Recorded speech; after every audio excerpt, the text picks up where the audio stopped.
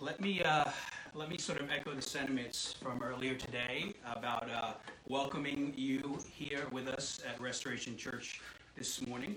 If this is your first time being with us, we're glad to have you. If you've been a long time congregant, partner, or member, we're glad to have you. If this is your first time, we are equally glad to have you. We're thankful during these, abnormal times to continue to be able to meet in some shape, way, form, or manner here. And so I just want to give you a hearty welcome and thank you for being here with us this morning. Again, thank you for being flexible to sometimes technological issues are out of our control, and that certainly is what happened this morning. But we do, as you can see, have a backup plan to keep things consistent and moving. So thank you for sticking here with us, especially as we talk about what we're going to talk about here in a couple of minutes, answering another significant question about suffering and how we understand God's role and work in the world when things seem very difficult. But before we do that, I really want to just mention two very important things to you. And these are always things that revolve around the life of our body. Our church, while we gather, at least we historically have gathered as a group of people on Sunday mornings and in community groups, what we're seeing perhaps more than ever now is the events of the world that happen between Sunday to Sunday can often be cataclysmic. I mean, one Sunday everything can be normal. The next Sunday you can have a pandemic, and then a few Sundays after that we can have just an incredible cry for justice in our world today because of all that has taken place around the country. And so I want to ask you, last week we specifically prayed for this. A couple of moments ago, I had asked Abe if he would pray for just the civil unrest and for God's righteous hand to be upon everything that is going on, for justice to be served where it is necessary, for hearts to be calmed and loved, and that we as a people could learn to sort of heal together. And so I really want to ask you to not let this just be something we pray during this time and then move on during the week. Let that be part of your prayer time each and every day until Jesus' perfect righteousness and justice permeates the earth. There's an incredible amount of hurt going on in our world right now, and I just want to encourage you to be part of the solution, to love and care for those whom you might know that are struggling or suffering. So pray. That's the first thing that I wanted to tell you. The second thing is just a matter of clarification. And so our team, our leadership team, we are in contact most of the time by weekly staff meetings, regularly with private communication back and forth. And I don't want you to think that we have sort of been unaware or blind to the fact that some churches have begun to meet again, some have not, some have no place to do it, some are no longer here anymore. There's the lay of the land regarding church life post-corona has changed dramatically. And the thing that I wanted to mention today is that you probably heard, and I know some of you did because I've already communicated to you about this throughout the week, that on Friday, our governor began what he called phase 2 of our reopening plan for the state of Florida, which includes movie theaters at a 50% capacity. Just in case this is your first time with us, we have been meeting at the Regal movie theaters in the Port Orange Pavilion for the better part of 10 years. That's been our home since day one.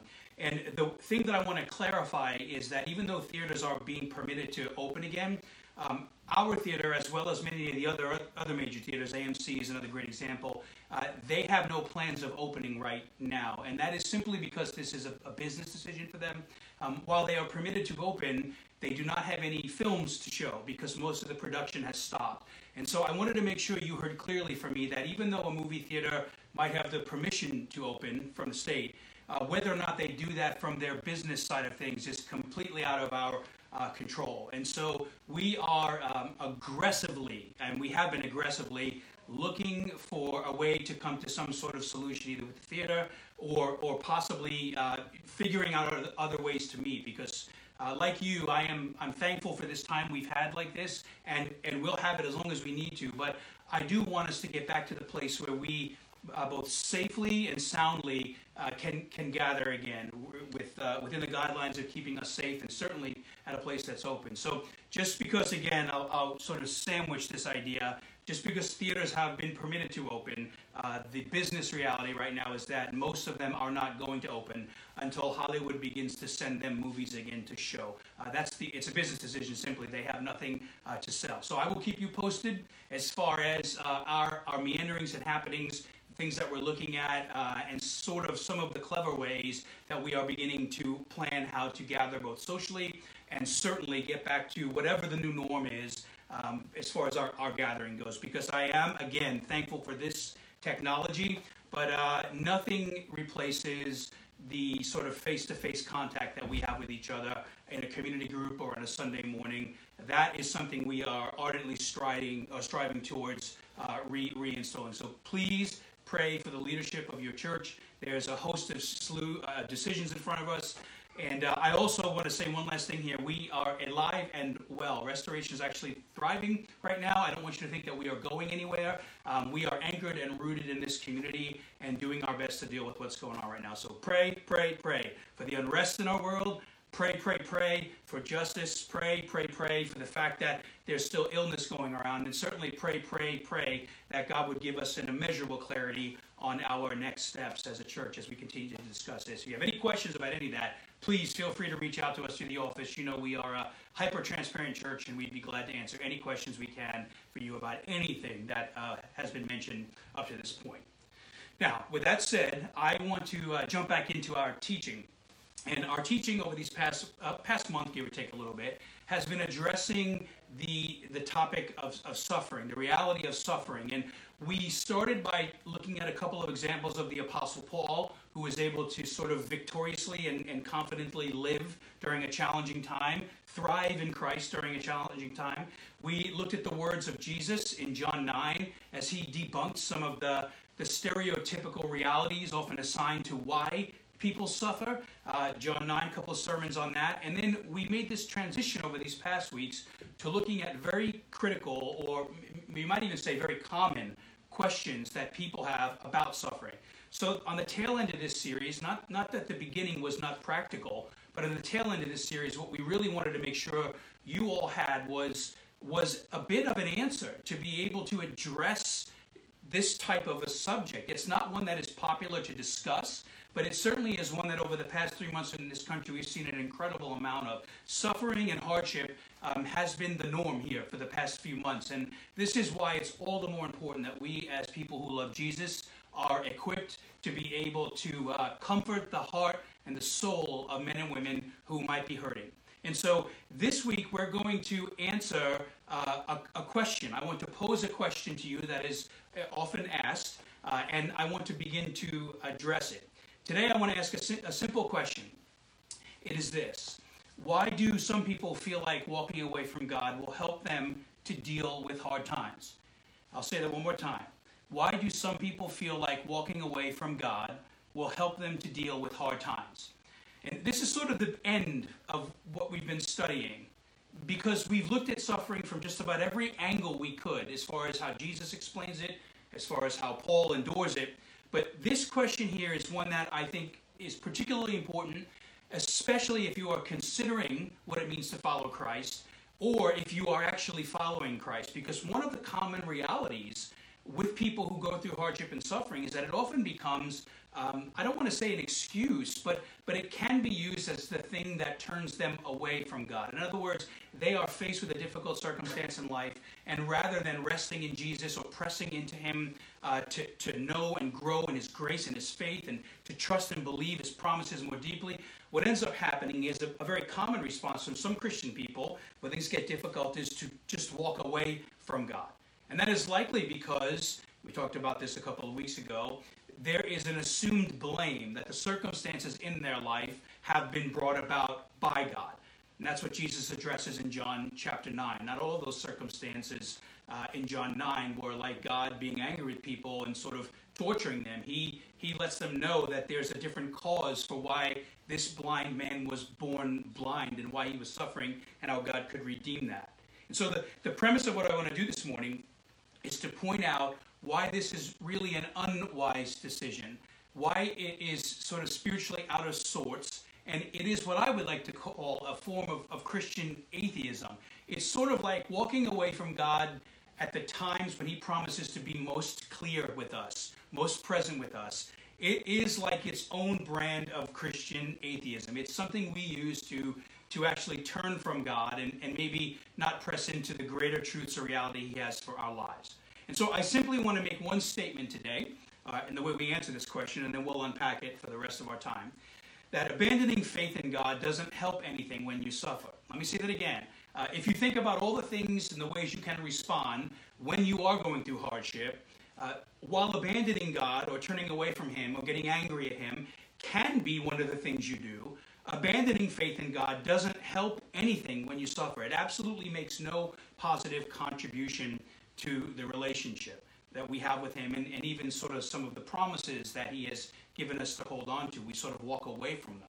And to talk about this, I'm going to do, or at least use the same form that I did last week. We're going to look at a quote, a baseline for our teaching today, and then we're going to unpack the quote. And this is a quote, if you've been with us at Restoration for any amount of time, this is probably the 5th time in 10 years that I have quoted a very famous atheist. I have shared with you all regularly when we have been physically together that there are 4 atheists in the world, one who has passed away recently, that I really respect. I don't agree with them, but I respect them for their consistency in the way that they believe. And one of them is a guy named Richard Dawkins, and he's written an incredible amount of stuff about why he thinks the idea of God is nonsense. And so what I want to try to do today is show how abandoning our God, or at least walking away from Him when things do get difficult, is really no different than the belief of atheism.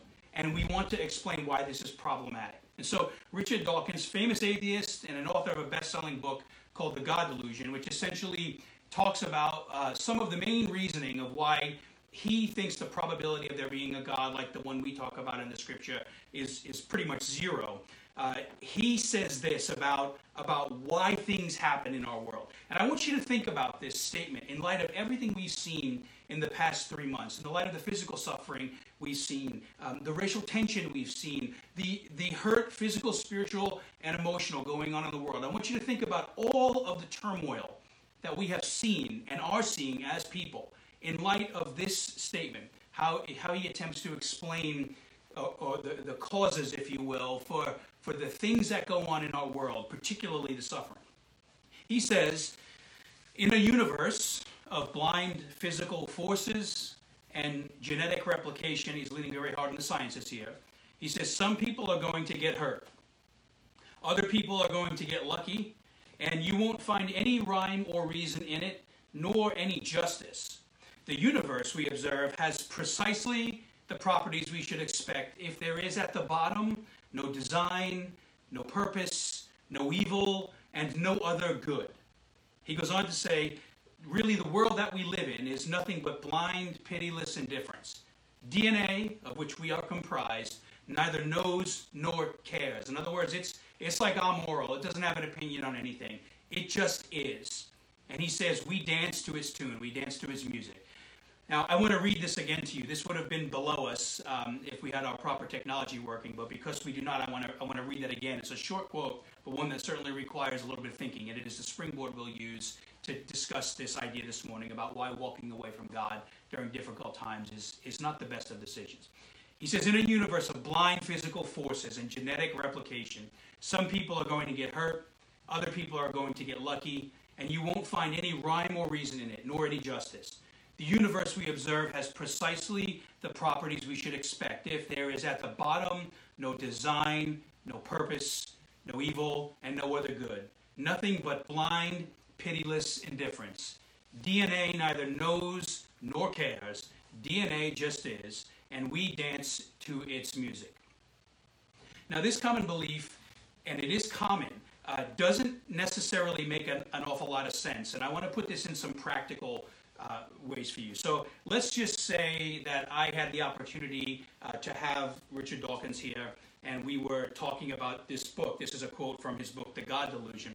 And let's just say that we were talking about an incident that happened as he was releasing this book or some of his other books. What if he wrote this book and then his publishers took this book and they produced this book and began to distribute it to the world, and it began to sell, and then the book began to earn funds, and then when it was time to receive income or pay for the time and the effort that was put into writing this book, which takes an awful lot of mental energy, what if the publisher said, "Hey, we have just decided that we're not going to pay you. We really are glad to have worked with you. We're thankful that you gave us this, but we really feel like we're just going to keep all the funds from this, and you're just going to have to deal with that." If we're to think about this reality this way, we would almost all of us say immediately, "Well, that would be incredibly wrong. That would be like unjust. Why would somebody put all that work into something, be promised remuneration, and then not get it?" Something is a little bit off about that. Look at the situations going on in our world today, especially when we look at the killing of George Floyd. The biggest thing you are hearing in every city across America is this plea for justice. They want intervention for something that is wrong to be made right. And I'm sharing with you an example of, it's a theoretical example, but nonetheless, this is something wrong. This person worked hard and should have earned an income because of what he did, but was not given it. To be consistent in this type of worldview, it would be interesting.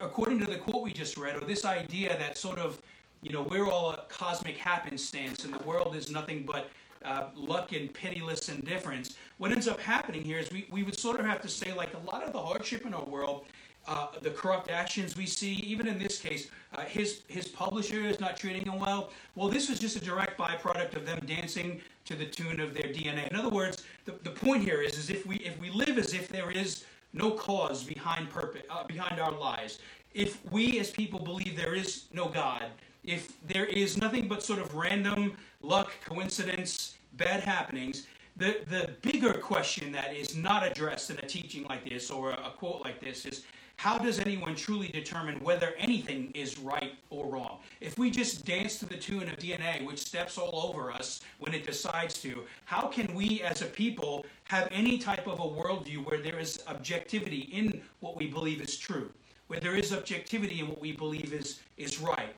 where there is objectivity in what we believe is justice? In this worldview, this sort of walking away from God as a believer, or just really not looking to him at all, in this worldview, things like violence and suffering, they're not only common, but they're perceived to be perfectly natural, because we live in a world where we're sort of on our own, and we're instructed that the way we deal with it is to just deal with it. And this is the hard reality of the morality of statements like this. There's no real way to concretely decipher what is right or what is wrong. There's no real way to objectively figure out, I'd like to say, what a true north is. And when you take this to its logical end, because remember, I say this all the time, every philosophy, every White Tower academic philosophy that begins in a classroom at some point, 20 to 30 years later, it hits what we call the street, meaning at some point it's discussed by the academics, but eventually that stuff seeps into culture and we begin to live our life by it. And this is one of the common beliefs that people have. It's one of the worldviews, we might say, they have on how they look at suffering. And if it's taken to its logical end, if we really consistently believe a statement like this, that we just dance to the tune of our DNA, this worldview begins to rob us of the life and the ultimate value that we have been given, prescribed by God. It really can cheapen our suffering, and in the end, even our death. I'm not denying DNA. I'm not denying science. We talk about this quite a bit. I'm just saying, if that's it, then we've got an issue. We really are just a sort of complicated compound of matter that we have just decided to call life. And the deep loss and grief that is often connected to the loss of a loved one, or when we have a child, or we see somebody we love. For example, as of late, lots of students are graduating high school. We have these emotive connections to these things. When we lose a loved one, there's often deep loss and hurt in our hearts because of that. But according to this belief, these emotions, while they might be real, they're just pretty much irrational, because death is part of our DNA. It's just one of the things we dance to. Everybody dances to the tune of death at some point, and therefore it's just natural that we would embrace it as, I don't want to say okay, but it just is what it is. And any of you that have lost a loved one, which is likely everybody listening to this right now, we know that when you lose a loved one, it's not okay. And even though time might mend that hurt of losing a loved one, it never fully heals the loss of that loved one. That's on a totally side note here. That's one of the things that is most beautiful about the concept of the biblical concept and truth of heaven. Heaven for years has been talked about as like some playground where we get to have everything we want. But the reality of heaven is probably the best example of what it means to have genuine and long-lasting community. God knows our hearts long to be in deep and meaningful relationship. And so when we leave this earth, the promise of Jesus is that we will be with him and each other forever. God knows that the loss of loved ones on this earth is not plan A. That's not the way it was meant to be. And he's made this way for those who are in Jesus to be together forever. There is something far more valuable about thinking about life this way than just simply seeing life as us being in tow to the cosmic and random happenstance of what goes on around us. And so you see, if there is no objectivity in this, if there is no God who can look upon the world and truly give us a clarity in what is right and wrong, if there is no such thing as objective truth, like a rudder that is right no matter what goes on around us, then we can have feelings about what is right and wrong. We can have feelings about what genuine suffering is in this life. We can even decide what we think is just or unjust. But the truth is that these things are just contextualized feelings. They are opinions, meaning it's hard to say that this truth applies for all of humanity if we all have the ability to determine how we dance to the tune of our DNA. How do you make exceptions to this view? How do you address inconvenient issues like the ones we're seeing in our world today? How do we deal with problems that are not politically correct? How do we have a rudder of truth in a world that sort of is like a boat rocking in the ocean? It's never stable or anchored to anything. I'll give you another example of this. Let's say we apply this sort of DNA pitiless indifference idea to another reality we've seen over the past decade. Let's just say, and we've literally seen this on the news, let's just say somebody was kidnapped overseas by a terrorist organization, something like an ISIS. And imagine if that person who is, their life is taken from them, they are kidnapped, they are ransomed, they are tortured, sometimes they're even killed. Imagine if we just viewed that situation, if we responded to a situation like that by saying, those men, they were just clearly acting out of pure evil. They're just simply hurting you because they are dancing to the natural tune of their DNA. That's just one of the ways we as humans can dance to our DNA. To the sane mind, when we look at things that are wrong or unjust in our world, when we hear about people being hurt, when we hear about maybe criminal activity that has really hurt the life of somebody, to the sane mind, an answer like that does not make sense. It is very, very wrong. And the question I pose to you is why is it very, very wrong? Why do we not sort of logically look at life as us just being in tow to DNA doing what it does? Why is believing this way wrong? Well, simply put, because it is. And this is why, if you look at suffering in the world, there's often a suspicious silence at times. And there have been a handful of people today, particularly a gentleman named Sam Harris, who I'm a very big fan of, who has attempted to address morality from the angle of there being no God. It's sort of interesting, though, that you don't really hear a lot of contribution when it comes to sort of moral objectivity from the atheist movements in times in our culture where things are rough or difficult. That is because, honestly, what we just said is a bit of a hopeless perspective on life. Nobody in pain would want to hear that that's just happening because that just happens. And if you are a Christian, here's where I want to build a bridge here. If you are a Christian who walks away from God during hard times, it's sort of like embracing the same hopeless fate. Here we have, hopefully anyways, we have both a mental knowledge and emotional knowledge, a experiential knowledge, a physical knowledge, a spiritual knowledge of the fact that God recognizes he does see indifference, and he does see things that are unjust. And we have been made in his image, and therefore the reason our heart cries out or laments when we see things that are wrong in our culture is because that is part of the thumbprint of the existence of God in the whole of humanity. And so you see, suffering, if we just abandon our belief in God, the most clear reason why we shouldn't do this is because when we go through suffering, there is no tangible benefit. If you have one, I'd like to know what it is. What does it benefit us as people who claim to love a God who wants to comfort us during times of difficulty, show us truth, help us to enact righteousness and justice? What good does it do us to walk away from him? At best, it can maybe cause us to say, like, what is good, what can come out of this hardship in life. And we talked about this last week. The beauty of this is that a lot of good can come out of hardship. And don't hear me conflating that hardship is always good. Some of the things we've seen happening in our world as of late are not good, but good things can come out of those situations. If, for example, we begin to look at some of the systems in our culture, there's a lot of talk now about policing. There is a good conversation arising out of a very bad situation. I don't want you to hear me conflating situations. Bad things can have redemptive value, especially in the kingdom of God. But for us to be even able to identify bad things, my point in what I'm saying today is we sort of have to have some form of objectivity to look at something and say it is bad. And the reason this is because generally speaking, we are all moral beings. Most of us, while it's not perfect, most of us have a sense of what is right and wrong in this world. And if you really are struggling with the question, how could a good God allow suffering at the moment when you are actually suffering, what happens is all that academic atheism we just talked about a minute ago, it winds up going out of the window. Most of the time, suffering, when we are really enduring it, it does not challenge our minds. It challenges our hearts. We cannot reconcile why we expected life to look like A, but life really looks like B.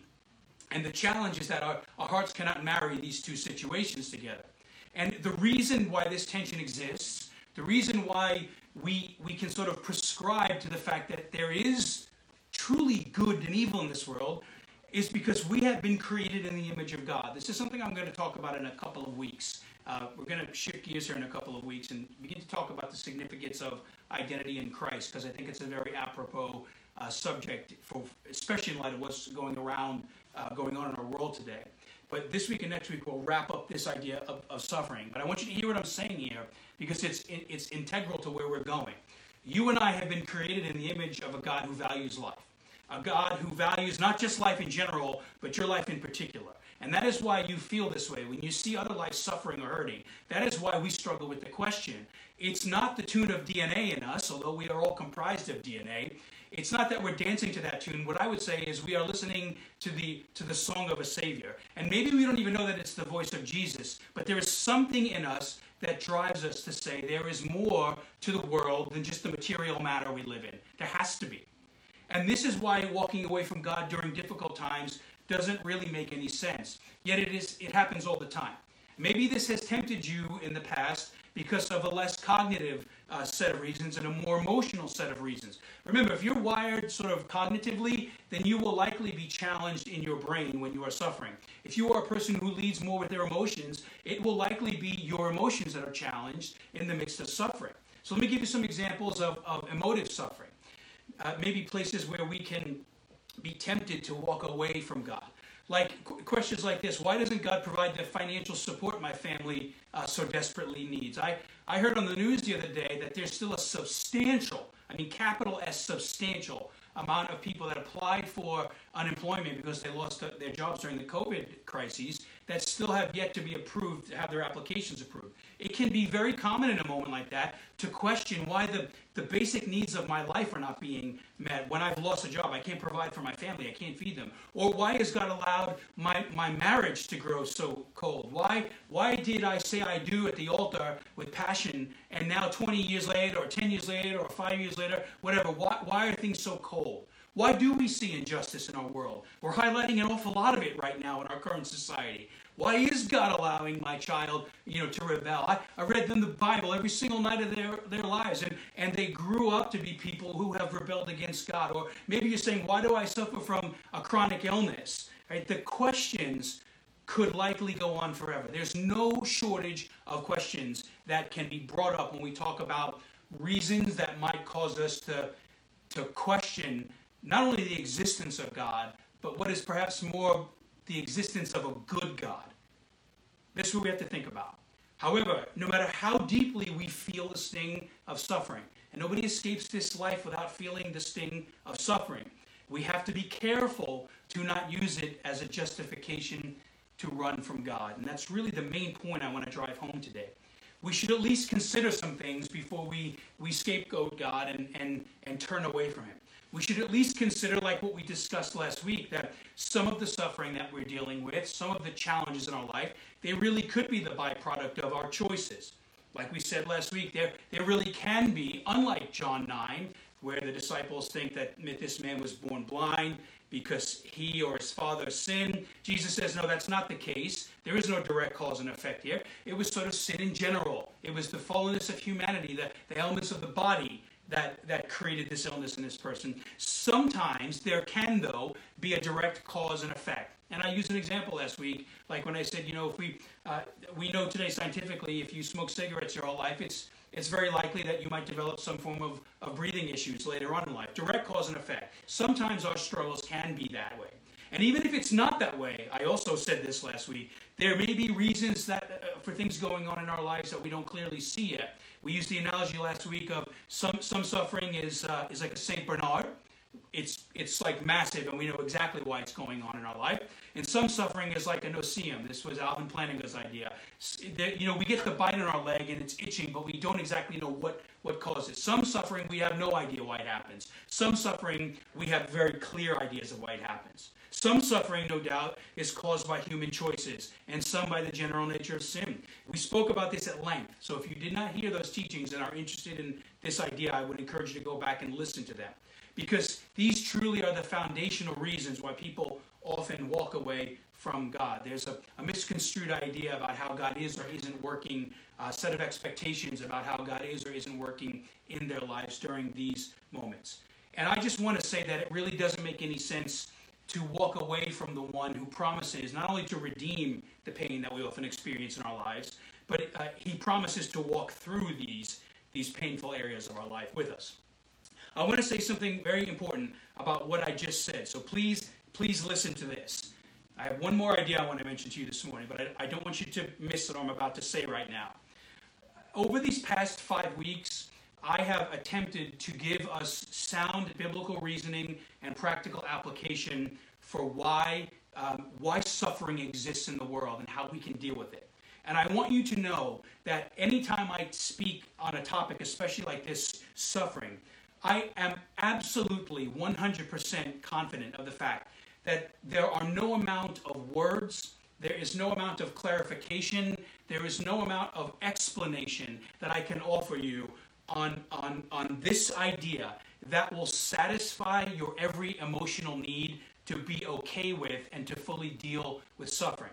And that's not because I have not studied this. That's not because there are not great men and women who have written about this. It's simply because we're not designed to be fully okay with suffering. We were not built to be that way. We were built to be in perfection and a perfect relationship with God. And so what I want you to know is that there is no slam dunk answer. Even though we're looking at some of the fallacies of atheism, there's no sort of like, oh, it makes perfect sense now and my heart doesn't hurt anymore. That's just not the reality of suffering. No answer can fully satisfy the pain our hearts deal when we suffer. Only Jesus' goodness and grace can do that. No words can fully satisfy the innate struggle we so often have when we are seeing or experiencing suffering. Now that said, while Scripture may not answer every single question we have about suffering, we should consider this one thing about suffering. The one thing Scripture is explicitly clear about: when the innate struggle is taking our lives over, when it begins to fuel doubt or rage or anger, when it comes to how God wants us to deal with our suffering.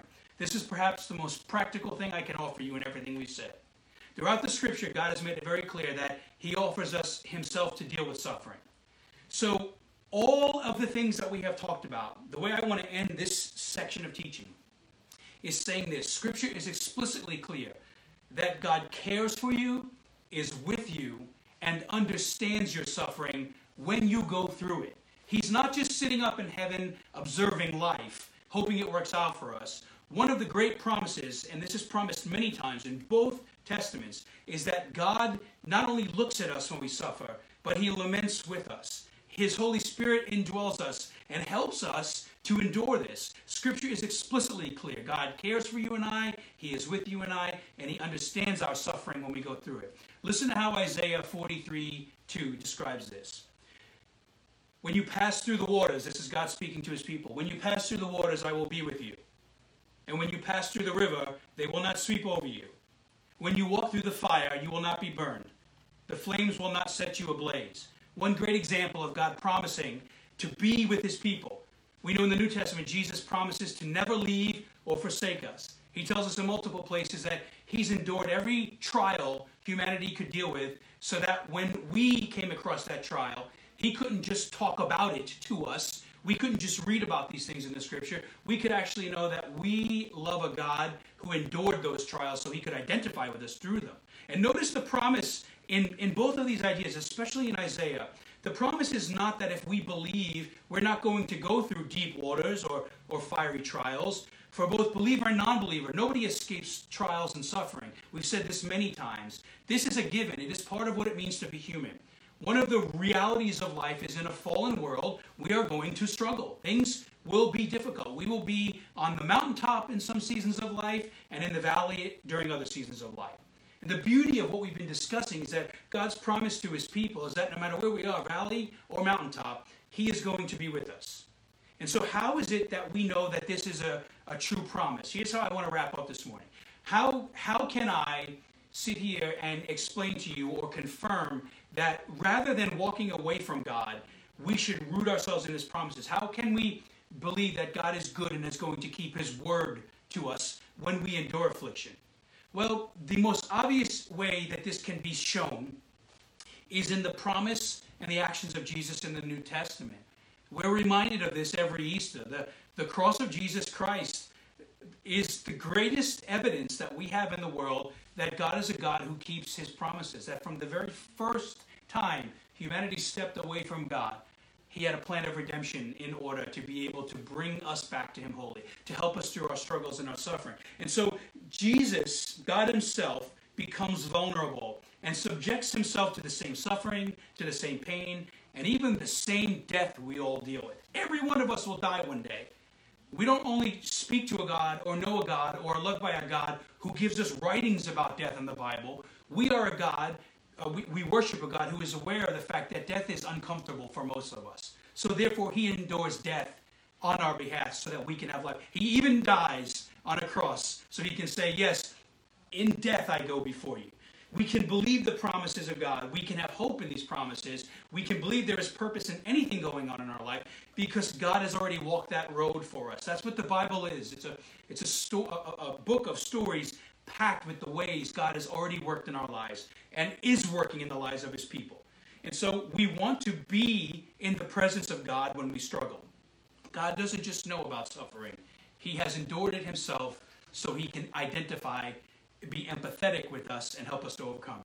That is why with the right perspective doesn't mean we're going to be okay with suffering. But the right perspective, understanding suffering like this, trial and difficulties, what happens is we don't have to be okay with them. We shouldn't be. But we can become something and someone who no longer fears them or bows to them. Like what Paul says about death. He says, listen, death is still death. But it's lost its sting because those who are in Jesus now will live forever. He's not saying like Jesus takes death away. He's just saying the sting no longer hurts because if you look to him at his cross, you will live forever. That's what the Bible is filled with. It's packed with promises of not that there won't be any fire, but that when we see the fire, God will take our hand and walk us through it. These things begin to have purpose. They become something God uses to restore our hope in him. Our struggles are no longer seen as random dances to the tune of DNA, or in the biblical examples we shared, the direct cause and effect of God's displeasure with us. That can certainly be the case at some times, but Jesus in John 9 shows us we need to be very careful of not always assuming that's the case. Rather, what we know concretely is that when we suffer, God desires to bathe us in his love. God desires for us to really recognize that we are his children, and that he will valley or mountaintop never leave or forsake us. And that's why walking away from God during trial is not a good option. There's a beautiful biblical analogy that I kind of want to share with you here this morning and how we end. It describes the truth about what we're talking about today. It's called the refiner's fire. And in the old world, it's even today we can see how people refine precious metals. what they do is a person takes like gold, and when it's impure, they actually put it into a fire to remove the impurities. It's called smelting, and they start beating this metal with all kinds of tools to be able to take the impurities out of it. And I would imagine if you knew nothing about metalsmithing and you actually saw somebody banging on this metal, it would look like taking a piece of precious gold and sticking it in a fire would be the worst thing you could do to that thing. It would look like torture. But to the person who knows how to work with metal, they know that this refining fire is actually making the metal stronger, because the metal is precious to the owner. That's actually an act of care. So the reason we can believe that God is good to us even when life is hard, we can believe that God is good to us even when there is suffering going on in our lives, is because one of the ways God redeems our suffering is through the refiner's fire. It's a literal analogy used in the Old Testament. The way God can work in our lives really does show us some pretty powerful things. And I don't ever want us to think that when we endure hardship, that God is in a malice way trying to teach us something. God is always and always trying to refine us. He is trying to help His good to be realized in our lives and His good to be spread in the world. And so as we close, my prayer over this last month is that this teaching has brought some more meaningful understanding to you about why we need to think deeply about what suffering is and isn't, and how God wants us to know that through suffering, we need not look any place else for joy or hope or peace. My prayer is really that as we look at a nation right now that is suffering and people that are hurting, that we would ask ourselves, first and foremost, how do we understand suffering in our own lives? And then really, what will we do about it when we see it in our world? Because if you think about this, God offers Himself to us as we suffer, so that we can be the types of people who offer ourselves to others to alleviate their suffering as they deal with it. We are a conduit for that comfort and peace, not just a receptacle to store it up. And so this week I ask you, when it comes to suffering, what is it Jesus is saying to you, and what is it you will do about it? Pray with me. Father in heaven, thank you for these truths about suffering, and again for the beauty of what it means to know a God who foreknows everything and has promised to be with us through the fire. We thank you, God, for the goodness of your Son, and we pray, Lord, that no matter where we are as your people, we would deeply experience it in all ways and in all methods and matters of our life right now. In Jesus' name we pray all this. Amen.